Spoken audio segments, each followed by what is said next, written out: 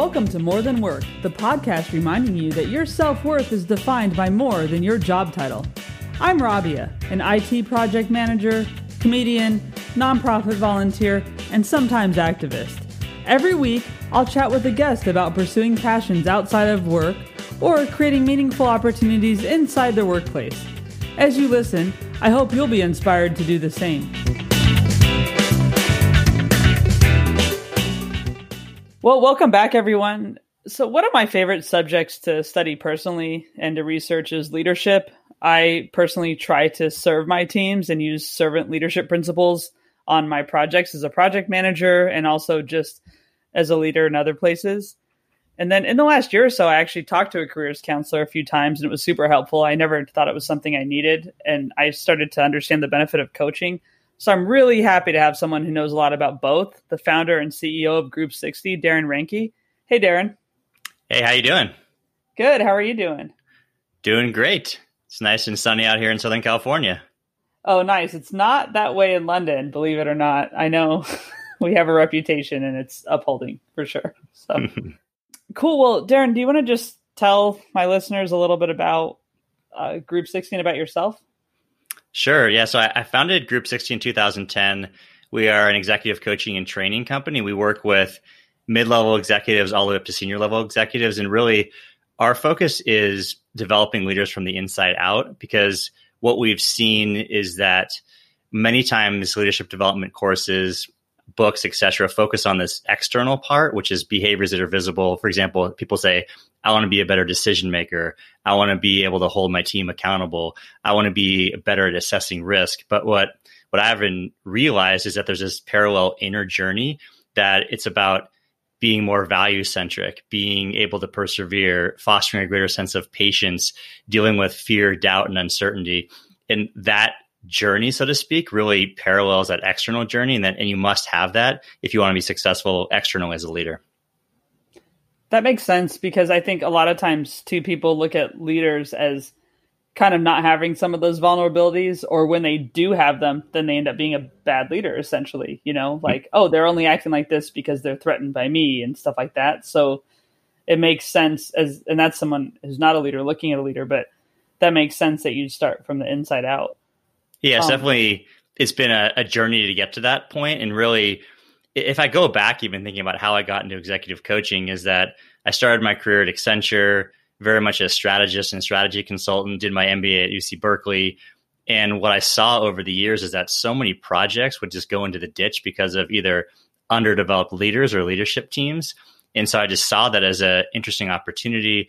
I had a mentor who was going through a coach training program. I thought that sounds kind of interesting. And I went through it and just found it to be incredibly beneficial at the time in terms of having better, more successful consulting projects, but realized that was something I was personally passionate about and felt I had some level of competency around it as well. And so that's likewise started around these external behavior changes that we were trying to foster in leaders. But what I realized was that internal journey was really important. So we really focus on both of those areas.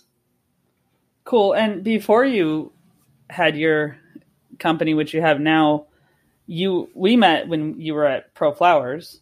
Mm-hmm. So what was your kind of journey to go from working there, and maybe a little bit about your role there, and then to getting to where you decided to found your company?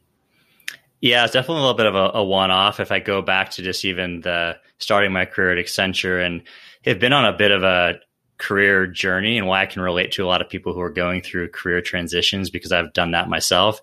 Growing up as a kid, my parents are both veterinarians, and everyone asks, how's that possible? Yeah, they did meet in vet school. My sister's a dermatologist, and realized I wanted a different path. So realized I didn't want to become an orthopedic surgeon halfway through college. So I took a job at Accenture to quote unquote figure things out, got tremendous experience, learned about different industries and functions. Then I thought, okay, I'll go to business school. Then I'll really figure it out. Yeah, kind of figured it out. And then just dabbled in a bunch of things. I worked in consumer product marketing at Neutrogena, worked in sales and marketing consultancy. And then I'd been doing a bunch of freelance consulting in 2007, 2008. And then, as we all know, the world started to fall apart. Suddenly projects were getting pushed out or getting canceled. So I took a job just as a way more just to pay bills for the time being, and leveraged a lot of what I'd been doing, which is a lot of partnership development, partnership marketing. So that's what I did there.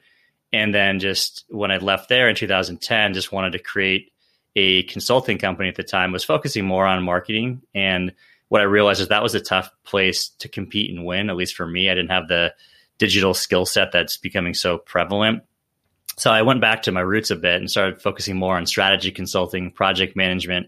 And that's where I had that aha moment where I started to see these projects just fall apart. And so this executive coaching, I layered that in. And then the firm has evolved from a marketing consultancy to a strategy consultancy, and now to an executive coaching and training company, just based on opportunity I saw, but also what I was personally passionate about, just to make that difference in people's lives. So it almost scratches that itch of having gone to medical school and helping people, but doing it in a very different context. Yeah, because it's very important work, because I think just when you look at employee satisfaction, for example, right? Mm-hmm. A lot of times people just leave because of their boss. I've done that before. I've left a job just because I thought, well, I can't work for this person. We're not aligned. Either our values aren't aligned or something else isn't aligned. Usually values, I'm pretty much steadfast in what's important to me in certain ways. And so it's hard for me to work with someone where it's just not there at all.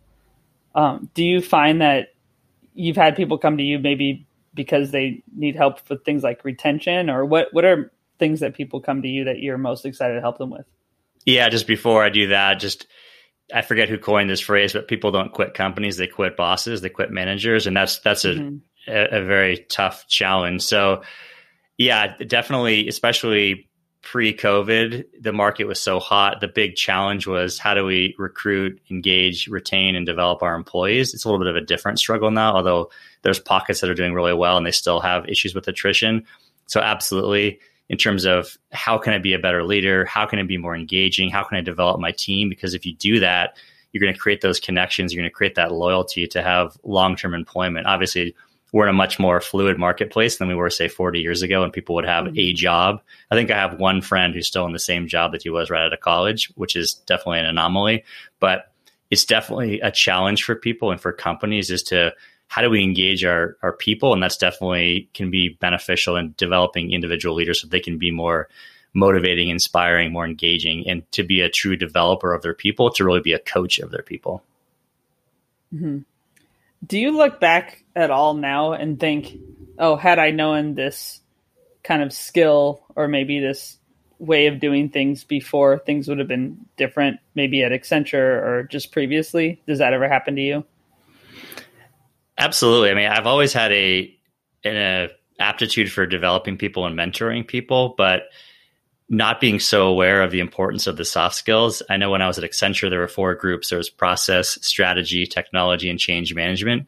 If you asked my 23-year-old self which one was least like you, 100%, I would say change management. I was much more on the hard skills, all of those things. And having realized we're all running people businesses, regardless of whether we're a technology company, a manufacturer, a life sciences company, it really comes down to people. And that's how we unleash performance and how we create great products that can change the world, hopefully. But so, yeah, absolutely. To answer your question, so many things if I reflected back. I actually haven't reflected back like that. That's a great question. I'm going to have to do some thought around that for some great examples. But I saw not very strong leaders that just didn't either inspire, they didn't delegate, they didn't develop me or others. I also luckily had some incredible bosses and mentors as well. So they provided that almost North Star for who I wanted to become, but I also had some not so positive examples of who I didn't want to become as well. Yeah, it's funny to look back and to realize who's influenced your career either way. For sure, just influenced your mindset. I know at ProFlowers, when I first started there, which this is so long ago now, I mean, it's about not quite 20 years ago, but a long time ago. And I was at first answering phones in customer service, which is not the easiest job. It was like the overnight shift. But I learned customer service from Doug Chaplin, who was the director at the time, or manager of the call center, and then he kept going up. But I just learned so much about having respect for the caller and the person calling in. And we were treated with respect. And it was so different than any other service kind of job I had before. Mm-hmm. It made a difference. I mean, it's why I stayed there for 10 years or whatever, you know? Yeah, for sure. I mean, it's how we engage internally with people is really, I forget, it's called the service profit chain, is the relationships we have internally in companies are predictive of the relationships we have externally. So that's another reason why we want to develop people, develop teams, is ultimately that's going to have an impact externally of how we engage with clients and customers. As far as like thinking about change management, actually, since you mentioned that, a lot of companies are going through a lot of change right now because of COVID. I mean, I work in a job, my normal job, where I'm remote all the time. Our whole company is, so it's no change for us, but in dealing with clients, it's been a huge change for them, just people all being at home who normally weren't. Are you seeing a lot of that, like just how people needing help managing that kind of thing? Yeah, that's been a huge challenge, and definitely something that comes up with either new clients or existing clients is how do I actually lead remotely? Because so many people are used to being within the four walls of a building, having that water cooler talk time, I guess the proverbial water cooler. I don't know how many water coolers there are always, but and just be able to drop by into people's offices. And there's some efficiencies to be gained for sure in terms of remote. You don't have those people dropping in all the time. At the same time, those just serendipitous conversations of, hey, can you give me some input on this wireframe or on this product I'm working on or on this sales presentation, et cetera.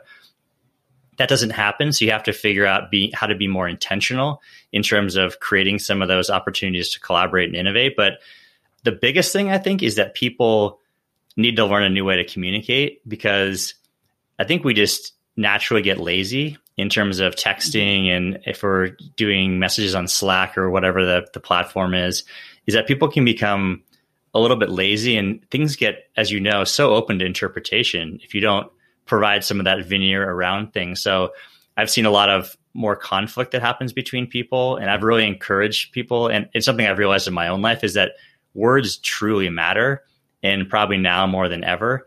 And it's important the way you say things. It's not just the what you say, but it truly matters how you deliver that message, because if it gets received poorly, now you have to spend all that time rebuilding that relationship.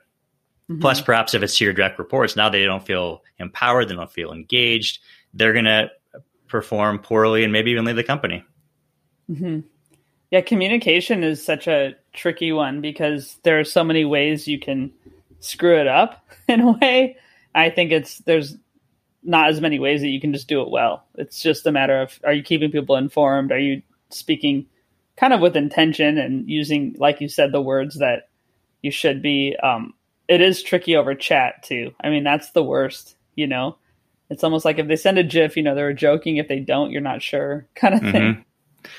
So yeah, and all the emojis and all that. And one thing I've really learned, and it came from, there's an assessment that we use with all of our clients called the Strengths Deployment Inventory. And it really gets to what motivates you, but also what strengths you can use in a given situation. And one of the big ahas from that is that people fundamentally are motivated by different things. They're motivated by performance. They want to move fast. They're motivated by process or by people. And by recognizing that people are different and receive things differently and need to receive things differently, that was really powerful for me. And whether you use the assessment or you don't, but recognizing someone really requires a lot of data, a lot of facts. They tend to be more methodical in how they proceed. That's a really powerful insight in people to recognize that others don't necessarily want to be communicated with the same way that you like to be communicated with. So taking that extra time and effort to adapt your style is really important. And I can imagine people thinking, rolling their eyes going, gosh, that just takes more time on my behalf. But at the end of the day, if you communicate more effectively, you're going to have better relationships. You're going to get that time back so many times over because you're going to have more collaborative partnerships and relationships. If you're a manager, you're going to develop your team more effectively. You're going to get so much more out of those teams, and which is going to provide results in the marketplace. Yeah, that's true. And there's a few things I've seen you take the time up front and you get all the gains of that. If you kind of wait till there's a big conflict or wait till there's a big problem, you're going to spend all the time discussing that problem and kind of trying to figure out what you could have done better in the first place. And this is something I think, people do communicate very differently or have different needs from a boss. 100%. I've found that sometimes there are trainings too that don't recognize that. And it's just almost like this one solution works for everybody, and it just becomes a mistake. I mean, even with me, like as a project manager, I'll have different teams, different architects that will be kind of my counterpart, and they all work differently. And so if I try to just come in the same exact way and just talk to them the same, I'm going to get less results, and it's going to be a harder project for both of us, really.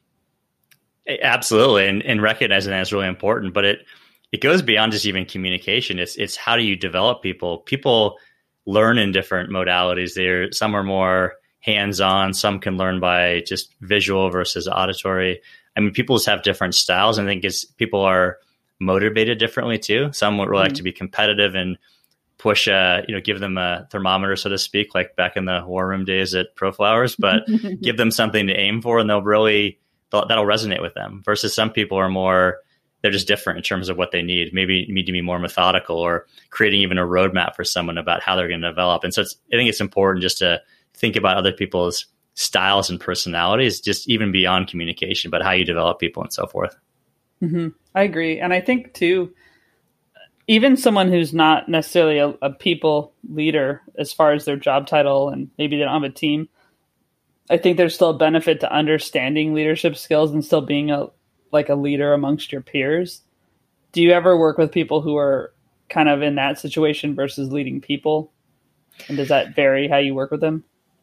Yeah, it tends to be the coaching work because it's so time intensive. It tends to be more of leadership, but we do training with people that don't have any direct reports, that are individual contributors. But the same thing applies. Communication is communication. We're all, at the end of the day, human beings, and tailoring your communication to different styles is really, really important. Whether you're a manager, you're talking to the person next to you on a different team. So the same rules apply. I mean, you want to be more successful, more productive.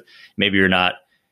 Well, hopefully you're evaluated based on that. How much of it's not just what you get done, but how you do it. I mean, I think should be really important. But so yeah, it's important for everyone. Of course, leaders' impact can be amplified, and also they're modeling the behaviors they want to see in their teams or need to see in their teams. So if you have a leader who's not doing that, or they're communicating poorly or ineffectively, that you're going to start to see that within your teams too. Mm-hmm. I agree. And then they'll end up propagating that out to how they interact with people external to the company too, which exactly usually where it becomes visible. Mm-hmm. So you have a really exciting project that you've been working on, a book. So can you talk a little bit about that? You can start with maybe the title. I like the title.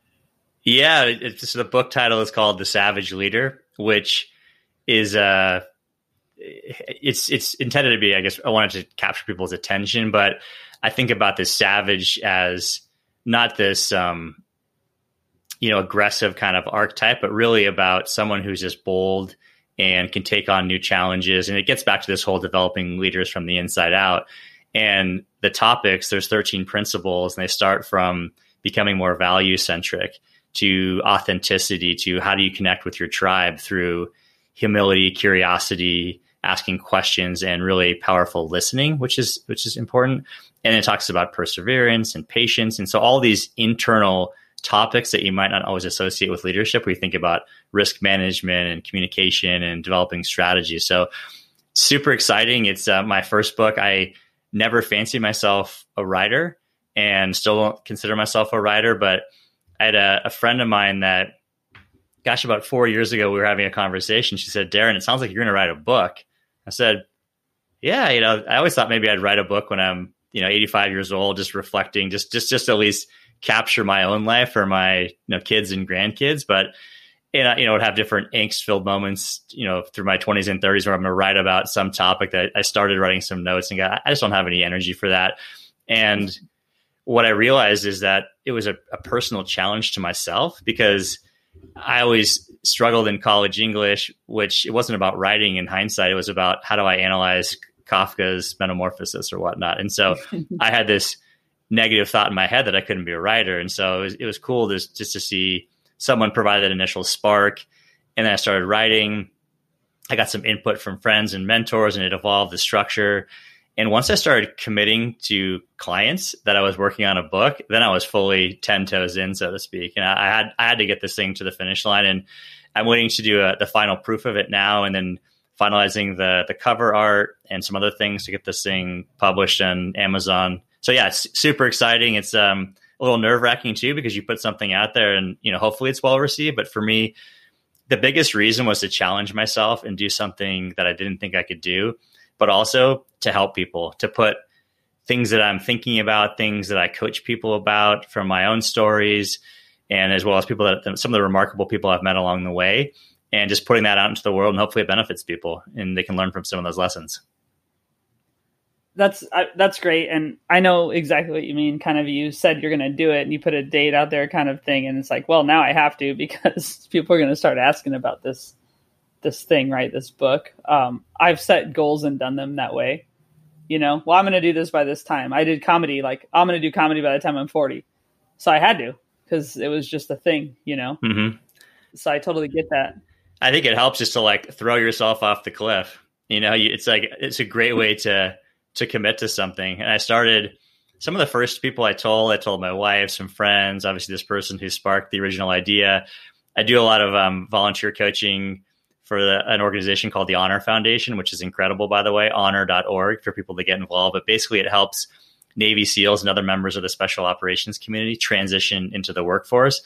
So I started telling some of these Navy SEALs, like, hey, I'm writing this book. And that's like, I can't be scared of publishing a book if, to me, what they're dealing with is so much more scary, to me, at least from my reference point, than anything than writing a book. So it helped to do that. And then to actually commit to clients, then I was truly all in. Yeah, no, I think the potential for like humiliation or disappointing people is a great motivator, Well, I mean, you doing stand-up comedy, I mean, to me, I don't know. That's probably the very, very last thing I would do. I'd probably jump out of an airplane before I would do stand-up. I've done that. But I did that before this stand-up. So it's actually, it's a little scary to go on stage. I agree with that. Really quick, talk about, we'll go back to the book, but your volunteer work. So I want to hear a little bit more about that. So how did you get involved with, it was honor.org, you said? Honor.org. Yeah. So it's a San Diego-based nonprofit called the Honor Foundation. Just incredible organization. I probably 3 or 4 years ago, I was meeting with two people that I saw on their LinkedIn. They were both involved with the Honor Foundation. One of them was leading it at the time. Another one, I think, was a volunteer coach. And I happened to have meetings 3 weeks apart from them. So I Googled the Honor Foundation. It's like, oh, wow, this is really interesting. I have always been deeply appreciative what the military does and what it allows us to do as Americans and as humans. And my grandfather was a World War II vet, and I remember always texting him on the big holidays, just how appreciative I was for what him and his colleagues did during World War II. And so I've always had a desire or an appreciation for that, but also I always like to give back in some way. So I coach a lot of youth sports for my kids. Obviously, it's a great way to spend time with my kids, but also I think there's so many lessons that I personally learned from sports and try to impart some of those lessons with kids. But I also like to volunteer outside of that. So I had a little bit of extra bandwidth, not really, but I wanted to do that. So I got involved. I happened to talk to Joe Lara, who's leading the Honor Foundation, or is one of the main people there now. He was willing to talk over a weekend, which I thought was pretty remarkable for a nonprofit. I thought that was pretty impressive. So we talked. He said, sounds like you'd be a great fit. We got a new cohort starting. So I jumped in and started coaching my first fellow that was going through the program. And now I think I've coached, 5 or 6 people. It's just incredible because these guys are such overachievers or incredible just in terms of what they've done. But for me, I see it as clear as day how they can add value to the civilian world. So my job, as I see it, is to be that decoder ring, so to speak, for how you take what they did either during deployments or during training, or how they lead people and motivate and inspire people, and how that maps to the civilian world. So it's been truly just fulfilling. And I've learned probably more from them than hopefully they've learned something from me. But I've learned so much through the process of working with these amazing people. That's really cool. And I think, I don't say we've all, because a lot of people probably haven't, but I know I've read a lot about just the transition back into civilian life. And I interviewed someone I know that works for the Life Aid Foundation. I said the name wrong, I'm sure, but they work with first responders and veterans also, but more on the level of like their mental health and physical health, because there's a lot of that kind of issue. And I think that's one thing. It's like someone goes and does all this work for the country, which I certainly didn't do. And I don't think I even had the physical ability to do. But then they come back and they're done. And then it's like, where do they fit in, right? And where do they apply those skills, which are transferable, but it's a matter of knowing how. And I'm sure you lose some confidence too, like just going into a different kind of career, right? Yeah, I mean, there's a couple of things. I think there's a little bit of imposter syndrome that they don't see necessarily how this applies. You know, I was talking to one person and they were in a graduate school class and they're saying, I don't have any of value to offer to this conversation. These are people all working in cubicles, you know, talking about these business topics. I said, that is ridiculous. You know, I said, you have so much value to add. And I really encourage that. And then the other really big thing is that there's this sense of purpose that they have in their military. It's, you know, loyalty to the flag, but loyalty to the team. And they lose that sometimes in the corporate world. And some things that we try to do I learned from one of the other volunteer coaches at the Honor Foundation is get them ready that they're going to be in more of a petty, backstabbing environment, which hopefully not all cultures are like that. But regardless, they're still different than what they experience, where they have this strong sense of purpose. So the program is remarkable. And then it talks through, they go through developing their why statement and this really rigorous program, so that the idea is that they don't just land a job, they land something that's truly fulfilling to them, so that it's hopefully not they don't jump into a job and then they don't have fulfillment, but try to match that up to what they're really passionate about. So it's an arduous process, and why I can personally relate, not to the military part of it, but these constant transitions, and you doubt whether you can fit into this new role or this new type of industry or whatnot. But what I think is really neat, and I try to reflect back to them, is I had a conversation, I think last week, and said, look, now do you see how much value you could apply? Or talk to the person who actually was in that class and said, now that you've been in the business world, don't you see how much value you offered and could provide? I said, absolutely. So yeah. I think it's helpful for them to learn to see those things and truly how they can plug in. And I've seen so much success. People land jobs at Airbnb, at Intuit, at Oracle, just all these great companies. Those are just the ones that I'm aware of, but consulting firms, it's really across the board that they've been able to assimilate and learn incredibly fast and add just huge amounts of value to their companies and teams. Mm-hmm. Yeah, so we're recording this Veterans Day week, and so we kind of acknowledged within our company who are veterans, that people could send out pictures of their time during service and if they wanted to. And it was really cool just to see all the people who, did have that first career and are now we're an IT company. So it's it's all developers at our company we're in the service, but it is really cool. And it's just kind of neat to, it's another part of diversifying your workforce. There are many different ways to do that, but that's one, is like not having just the traditional, I went to school and then I ended up here consulting or whatever. Mm-hmm. That's really neat. That's great that you can help with that. Yeah, it's been fun and something I'll stay connected with. I try to also think about, beyond helping individuals, how to create more awareness of the organization and just of these folks and the value they can provide. So we've done some different events through my alumni association and had actually a client of mine did an event for their customers where we had I think 3 or 4 guys fly out and do basically a panel over dinner to talk about leadership. It just blew people's minds just to go, wow, how this really does apply. So it's been really neat. It's just been an honor and a privilege to be involved. Yeah, that's super. Well, thanks for sharing about that. So let's go back to the book a little bit. What was the biggest fear that you had to overcome in putting the book together? Staring at that blinking cursor at the beginning, I wasn't unsure how to get started because I started writing, and then a friend and mentor of mine gave me some advice. Said, hey, just write and then just print it out and put the papers on the ground and then just organize the book that way. I didn't end up fully doing that because it came together in a more orderly fashion because that's the way I was thinking about things. But so it wasn't so much finishing it. I mean, obviously committing to it. I guess it's probably judgment, and you put something out into the world.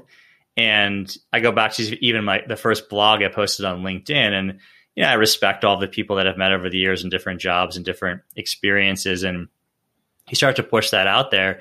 And it's like this opportunity to be judged. I'm sure for you, right? Doing stand up, you're judged every night very harshly. You don't make people laugh. They're going to, I don't know, throw tomatoes or whatever they do in stand up. Ozzy Bear. Yeah. Luckily on Zoom, there aren't any negative emojis to throw at you if you're doing virtual stand up. But so I think that's probably it. And through posting content and sharing it more, I became more and more comfortable with it. But yeah, I think just when it's out there, especially this won't just be my own curated network of people. It's out there into the Amazon universe of people and expecting fully, just to get slammed by people in reviews. But, like I said, I come back to, and just even back to my own purpose, which is just helping people and unleash their inner lion to be great. But if it helps some people, then it'll be worth it. Cool. And did you have any point where there was a writer's block issue during the writing of the book? Not really writer's block. It was more of just, as my friend and actually writing mentor David Shapiro said, it's like when I sent him the first draft and he gave me a bunch of feedback that was really helpful, but it was kind of critical. And he's like, it's like you push the rock up the hill, and sorry, I didn't mean to push the boulder back down the hill, but that's kind of going to be the process. And then I had some different people involved in editing, and some required some pretty big structural changes. So it's like, you think you're done when you have the raw copy, but you're actually a long way from being done. So the editing process probably takes more than even the writing process. So less writer's block and more of just, that's just the reality of the book writing process. So anyway, it was challenging, but, and I was committed to the end product. That's hard though, too. Just getting critical feedback is hard no matter what. And then when it's just all your work, if I get feedback like about my team, maybe it's a shared, kind of thing where, well, okay, all of us could improve or something. I can deflect it a little bit, but when it's just your words and whatever, it's tough to take. 100%. And it's funny because I ask the people that I coach the same thing to overcome how to get through these self-limiting beliefs and doubts and fears. So it's like, I'm going through the same journey as they are, and I'm right there in the trenches with them. So, and I share that more and more. But the other thing is, the original impetus for the idea was that it would be all through interviews with different people and telling those anecdotes and then landing them when it's like, here's the leadership lesson. And I started to share more and more of my own stories. I just felt like I wanted to tell them, whether it was cathartic or whether it was helpful or some combination thereof. But so it's been more me than I thought. It's definitely not all me at all. I mean, it's based on interviews with people like with Navy SEALs, with Ironman triathlete, with successful Silicon Valley entrepreneurs who've exited to Google, to very successful e-commerce CEOs, to therapists, to sports coaches, professional athletes, just across the world. And people originally, when I mentioned that, who is the types of folks I was interviewing, it's like, how is he going to thread the needle on this? And so it's kind of the way I see the world. I like to make connections between things that are not otherwise immediately obvious, kind of like connecting special operators into the civilian world. Same thing with, how do you take a leadership lesson from an NBA player or a professional golfer or a therapist or an executive, and how do you make that broadly applicable? So that's it was kind of a fun part of the book writing process. And one of my writers suggested, hey, having a key takeaway after each story. So it's like, okay, I understand what the story meant and how it can be applied, but not everyone else will. So there's key takeaways at the end of each of these stories. So it's really driven through a narrative and through anecdotes, but landed with a key takeaway. There's a challenge at the end of each chapter so that people can actually apply it. Because I personally it's a pain point for me going to events or seminars or reading books or watching a video. There's no call to action. I'm inspired for 20 minutes, and as soon as my phone rings, I totally forget about it. That's not totally true, but maybe 72 hours, maybe longer in some cases. And so I wanted to really make it practical for people so they actually get some of the benefit of the lessons that they learned. That's great. And I think it sounds like it'll be a book that then, since it involves a broad amount of people or a broad range of people that you spoke with and got anecdotes from, including your own anecdotes, it sounds like it'll hit a broad range too. Yeah. I mean, more the intention wasn't so much to be applicable to those folks, but it's really, it's a book about leadership in general that I think is really applicable to whether you're a CEO, you're a startup, you're, a frontline employee, you're a teacher, you're a volunteer. I think all of these things truly apply because we go through the same experience in terms of being able to lead with more impact or desiring to be a leader. And, one of the things I framed up front, and this is true of the people that we coach, is that if you want to be a great leader, there's three things that you have to have. One, you have to have this just burning desire to be great. The second thing is you have to be willing to be introspective, which is challenging for a lot of people. And then third is how do you activate those two things, which is you have to be willing to put in the work because it's hard. It's hard to grow and to change. And it's, without those three things, we don't take people on for coaching clients unless they have those three things. But also it's like, you need those to be able to apply the principles in the book or really anything in general with leadership. Like you don't just snap your fingers and behave differently. You have to learn through trial and error. You have to learn through reflection and experience. And hopefully you have either a mentor or a coach or someone who can give you that insight. That's a good point because and I've said this in conversations with friends just about different other things, but it took a certain amount of time and investment of time to become a certain way, right? So it'll take a certain amount of time to then change that, whatever it is. And whether it's, just you have a lot of negative qualities as a leader or you're a leader, but you have things to improve, it does take time and work. Yeah. And whether it's nature or nurture, I'm not a psychologist per se. So, but yeah, people do have things that are ingrained in them. And I tend to see the world very optimistically. And I think everyone can change. Maybe they can't change from, 10% to 100%, but more optimistic probably than most people. And if they have those three things, those three attributes, they're willing to do those things, then I think people can make big changes. But it takes time. It takes time. It takes effort.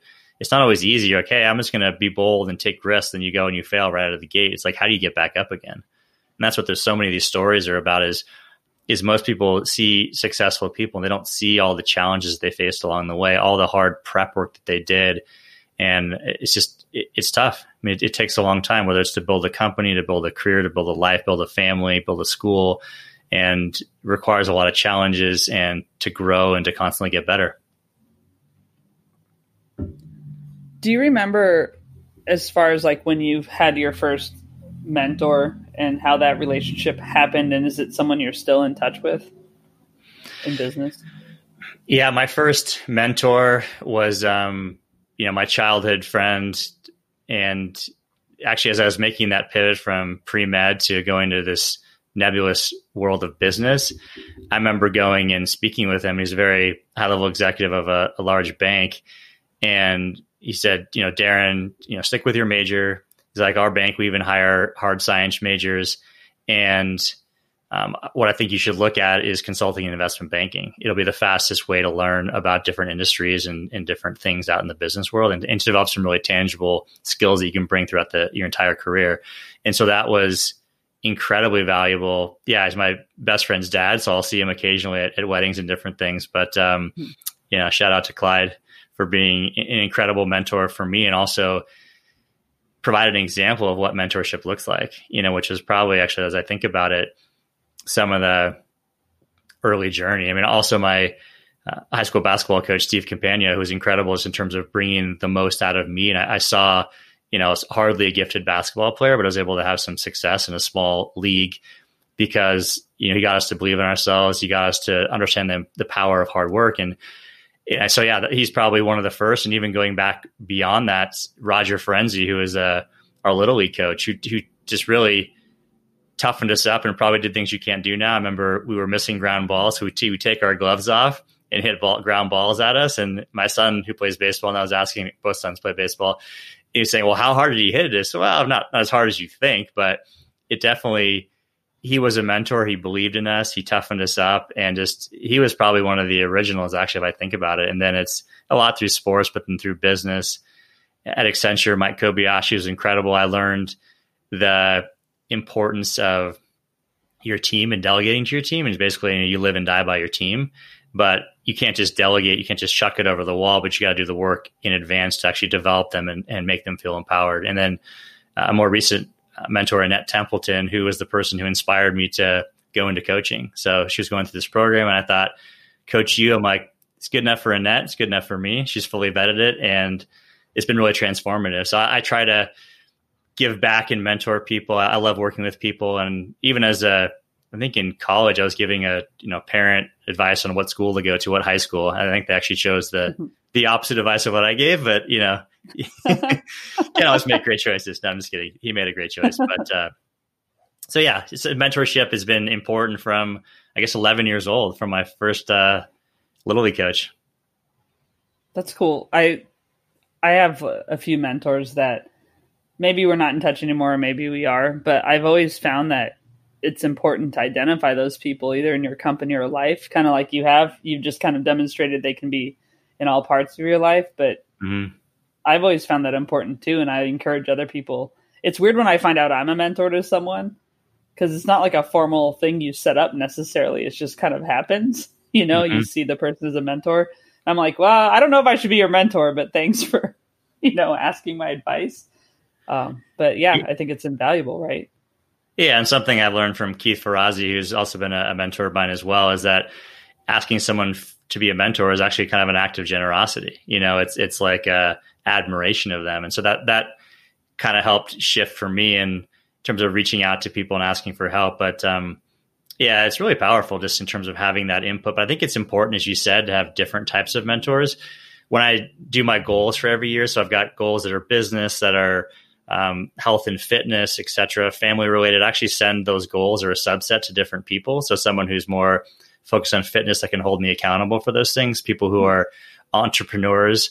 So I like to share those goals with people and to say, hey, please hit me up every month or every week and go, hey, D, how you doing? Like, how's your fitness level or time with family and all those kinds of things. So I think those are kind of mentors, more accountability partners, but there's definitely things that I like to learn from different people who are better than me in a lot of areas.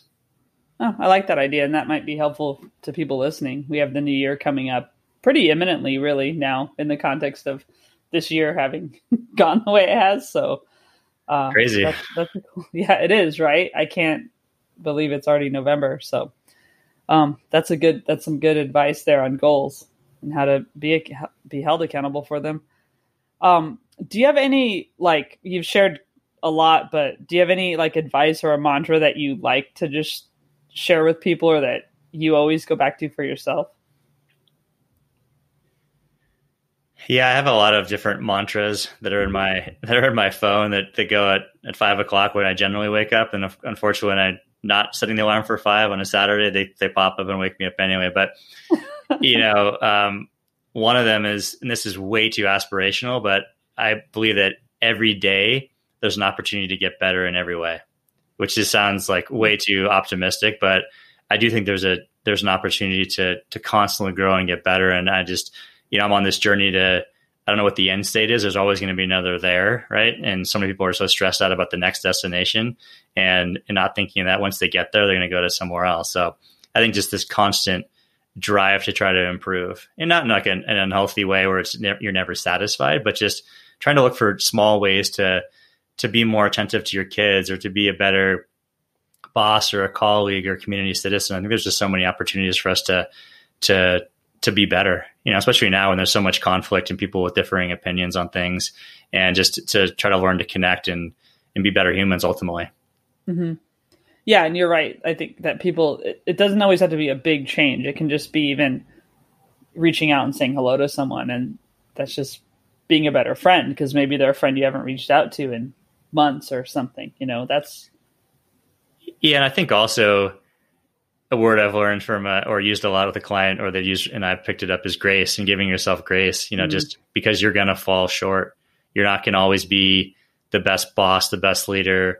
And just, when you're trying to change, acknowledge the fact that you tried, not just the outcome of that change, which you're trying to seek, to have better developmental conversations with your team, or to be a better listener with your kids, and not having your iPhone where you're texting somebody what you should be listening about how their day was, in my perspective, and just giving yourself that pass, because that's a big key to growing and getting better too. Is if it's not going to be perfect, and if people think they have to be perfect, they're going to quit after the first time. The first time they take a risk and they speak up in a meeting and they get shut down, and they're just going to stop doing that. So forget about that behavior. Let's put that back in the vault. But it's like growing and getting better, knowing you're going to make mistakes, picking yourself back up and trying again. Yeah, and hopefully people are extending grace to others. I think a lot of times we do that for others, but not ourselves. So that's a great, that's a great point. Yeah, and I'll tell people, or some of the coaching conversations, if they're managing people, is you have the kind of the pre-setup for a conversation, the actual conversation, the follow-up. And in that initial piece, if you're managing someone for the first time, is talk to them about what your intentions are. Go, look, we're really busy right now, and I may come across as being short with you. My intention is not that. I want to be generous. I want to be there. I want to be supportive of you. And that'll help them extend grace back to you as well. So that's something that, especially now with there's so many challenges, people are working, people are lucky enough to have jobs or are working harder than ever, maybe for less money in many cases. And there's just more stress. There's stress of COVID and the health risks and all that. So it's just important. I think it's a great point, is extend people grace, whether it's someone you work with or someone who has a different perspective than you. Awesome. Well, so I have a series of questions I like to do called the Fun Five. They're intended to be fun, so hopefully they don't stress you out.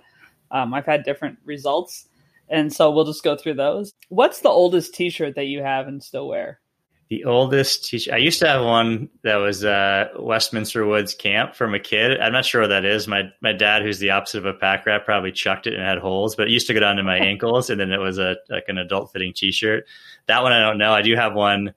My grandfather had this building named after his uncle, Uncle Ed, the Department of Ag at University of Idaho. So I still have some of those t-shirts, and those are probably 25 years old, something like that. That's awesome. That's great. Okay. So one thing people are saying, especially about 2020, is that it's like Groundhog's Day. For a lot of people, it's like the same day every day, right? So if your alarm, instead of playing some kind of mantra, if your alarm was actually playing a song every morning, what song would that be? That's funny. That's a good question. So I've joked this year, maybe not joked, is it feels like I'm getting punched in the face a million times. I feel like I'm Glass Joe from Mike Tyson's Punch-Out, which is definitely an 80s reference from Nintendo. I guess maybe Hit Me Baby One More Time, Britney Spears. Every morning. Yeah, I'm not sure about that. There was this, this song that just it was on the radio every day freshman year. And it was like a slow jam, but it's in my head all the time. But yeah, Hit Me Baby One More Time. All right, let's go with that. Cool. So coffee or tea or neither? Coffee. Easy. I've had no tea answers yet. So that's interesting. All right. And do you take it black, or how do you take your coffee? So I make kind of a homemade little latte. So I heat my milk up and add some syrup to it, add some coffee, whipped cream. If I need a little positive boost for the day, I put sprinkles on. So it'll be nice. Like the holiday theme. So yeah, it's kind of like a homemade latte. So yeah, definitely boosts my spirits at the early mornings. Oh, that's really nice, actually. When was the last time you laughed so hard you cried or just couldn't stop? Or the time you remember? Probably just with good friends, some of my original high school crew. And then some that I've met after that, which have been kind of joined that high school crew. And I'm looking forward to seeing them on Thanksgiving, socially distanced outside, of course. But yeah, I'm trying to remember a specific moment. Also some movies too, anything with like Ben Stiller or Owen Wilson. It's just like, I'll just start bursting out laughing. So yeah, you can't help it with those guys. Yeah, for sure. Okay. And the last of the five, who inspires you right now? Who inspires me? A lot of people. I mean, I think my dad in so many ways, because of what he's able to do. He's completely self-made. His parents didn't go, I don't think he even finished high school, put himself through school, became a veterinarian, started a practice, sold his company to private equity, and learned, I think the most impressive thing to me is he self-taught himself things about the stock markets, in business, and he's got just an incredibly sharp business acumen. And I think that's probably, actually, I think about it, he's such a lifelong learner. He's always texting me articles and whatnot. So he's definitely, for sure, just inspires me. Of course, my mom just has been so impressionable with me, and she was the one who said, dare and be a leader. So that was the very first notion of what it meant to be a leader. I don't think I really conceptualized what that was at the time, but so anyway, that's just a little bit of a sidebar. But yeah, my dad, in terms of just what he's been able to do, but just how he consistently grows and challenges himself. Cool. Great. Well, Darren, this has been a lot of fun. I'm looking forward to the book for sure. So I think it's going to be a good one to read over the New Year's, I guess, and that time. Oh, thank you. Do you have anything you want to promote? We'll have a link to a few things, your company, and I'll link the organization to the honor.org there. But anything you want to just leave us with? Yeah, if you want to learn more about the book, we've got a pre-sign up. We're going to be adding a free chapter and introduction just to give people a taste. So go to thesavageleader.com and it redirects to a page on the website. Our corporate site for executive coaching and training is group60.com, group and then 60 spelled out SIXTY.com. Cool. All right. Well, thanks, Darren. Yeah, thank you so much.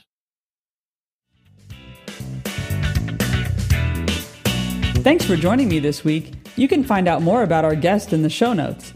The music you're probably moving to by now is by Joe Maffia. Find him on Spotify. That's Joe, Maffia. And Rob Metke is responsible for our visual design. You can find him online by searching for Rob, Metke. Thanks, Rob. Let us know who you'd like to hear from or about your own experiences defining yourself outside of work at More Than Work Pod on Facebook, Instagram, or Twitter. Give us a follow. Or visit our website at rabiasaid.com. Subscribe on Spotify, Apple, or wherever you get your podcasts. Thanks for listening to More Than Work. We'll be back next week with another guest. In the meantime, while being kind to others, don't forget to be kind to yourself.